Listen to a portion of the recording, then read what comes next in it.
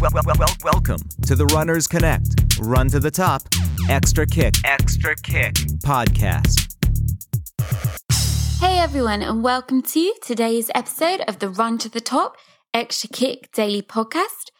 I am your host, Hayley, one of the coaches here at Runners Connect. And today what I want to talk to you about is injury recovery and how your diet might actually be hindering your recovery from injury. So this is relevant to me at the minute, actually, because I'm doing a lot of research into diet and injury healing to try and help my own injury that I currently have. But I've also made a lot of nutritional mistakes when I was younger that I've learnt from, and there's now a lot of evidence to back this stuff up. So I hope you guys will learn something from today. And if you are injured, which I know can be a really frustrating and depressing time, I really hope that it'll help you, because getting some control back, something that you have control over, being a healthy and nutritious diet, can actually help you to feel so much better. So I hope this one can help you. So one of the main worries an athlete has when they get injured is often gaining weight. And, it's reasonable to expect that because you are decreasing your activity levels quite a lot, no doubt. But it's not necessarily true, especially if you're cross-training, which can burn a lot of calories. And, the body can actually really increase its calorie burn when you're healing. So, for example, a broken leg requires several thousand calories extra a day to heal. I mean, that's an extreme case, but it highlights the increased calorie drain on your body that comes from healing an injury. And if you don't meet those calorie requirements, your body's not going to be able to do its thing and heal. Your body needs energy, proteins, carbohydrates, and fats to heal. And if you're depriving yourself of one or even all of those nutrients, you're not going to be healing at an optimal rate, or maybe not even at all. And this is especially true for bone injuries like stress fractures. Bones require a lot of energy to heal.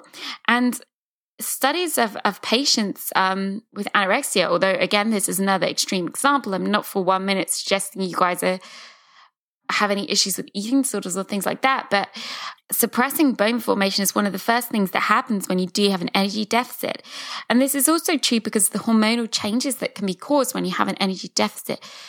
For example, athletes with what's known as REDS or RED-S, which is relative energy deficiency in sport, are a much higher risk of stress fractures and even lowered bone density, which can be quite damaging and dangerous.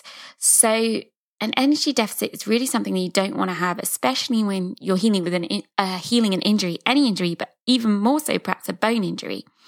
Not to mention that a calorie deficit actually increases your body's levels of cortisol, which is the stress hormone, which can actually, if the stress response is allowed to go on too long and becomes chronic, which is the case in a prolonged calorie deficit, high cortisol levels can actually impair healing.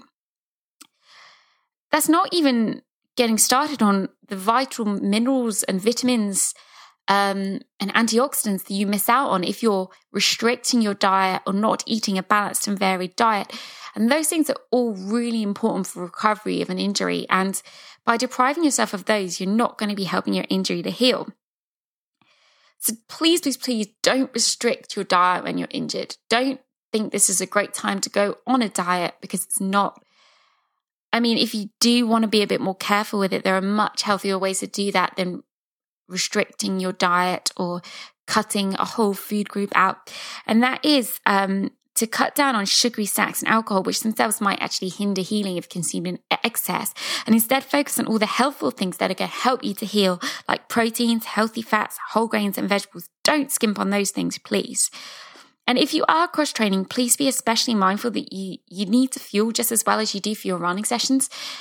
In some cases, cross-training can actually burn more calories than running, because as runners, we do become very efficient at running, but we might not be as efficient as those other activities. For example, I've used swimming as a cross-training tool whilst injured before, and I'm terrible at swimming. I'm appalling. My swimming is looks like I'm drowning. I'm pretty sure every lifeguard in the pool watches me when I swim because they're so afraid I'm going to drown. But swimming burns a lot more calories for me than it does than the quoted values of calorie burn for swimming. And I'd guess more than running because I'm so inefficient and my technique is so awful. So don't think that cross-training is going to be burning less calories than running, and make sure you fuel just as well for your cross-training sessions as you do your running sessions. In fact, I urge you to be careful with cross-training if you're injured. Whilst it's a good idea to cross-train to remain fitness, don't do it to excess because this can actually take away some of your body's precious energy stores that are useful for healing. I hope that's helped and given you some ideas of what to avoid when you're injured. By avoiding a calorie deficit and eating a super nutritious diet, you can actually help your healing rather than impair it. And if you are injured right now, I know it can be depressing and frustrating. And I'm here with you, and I hope that you are on the way to recovery and feeling better soon. Thanks for listening today, guys. I hope you all have a great day, whatever you're up to. And I look forward to speaking with you again soon.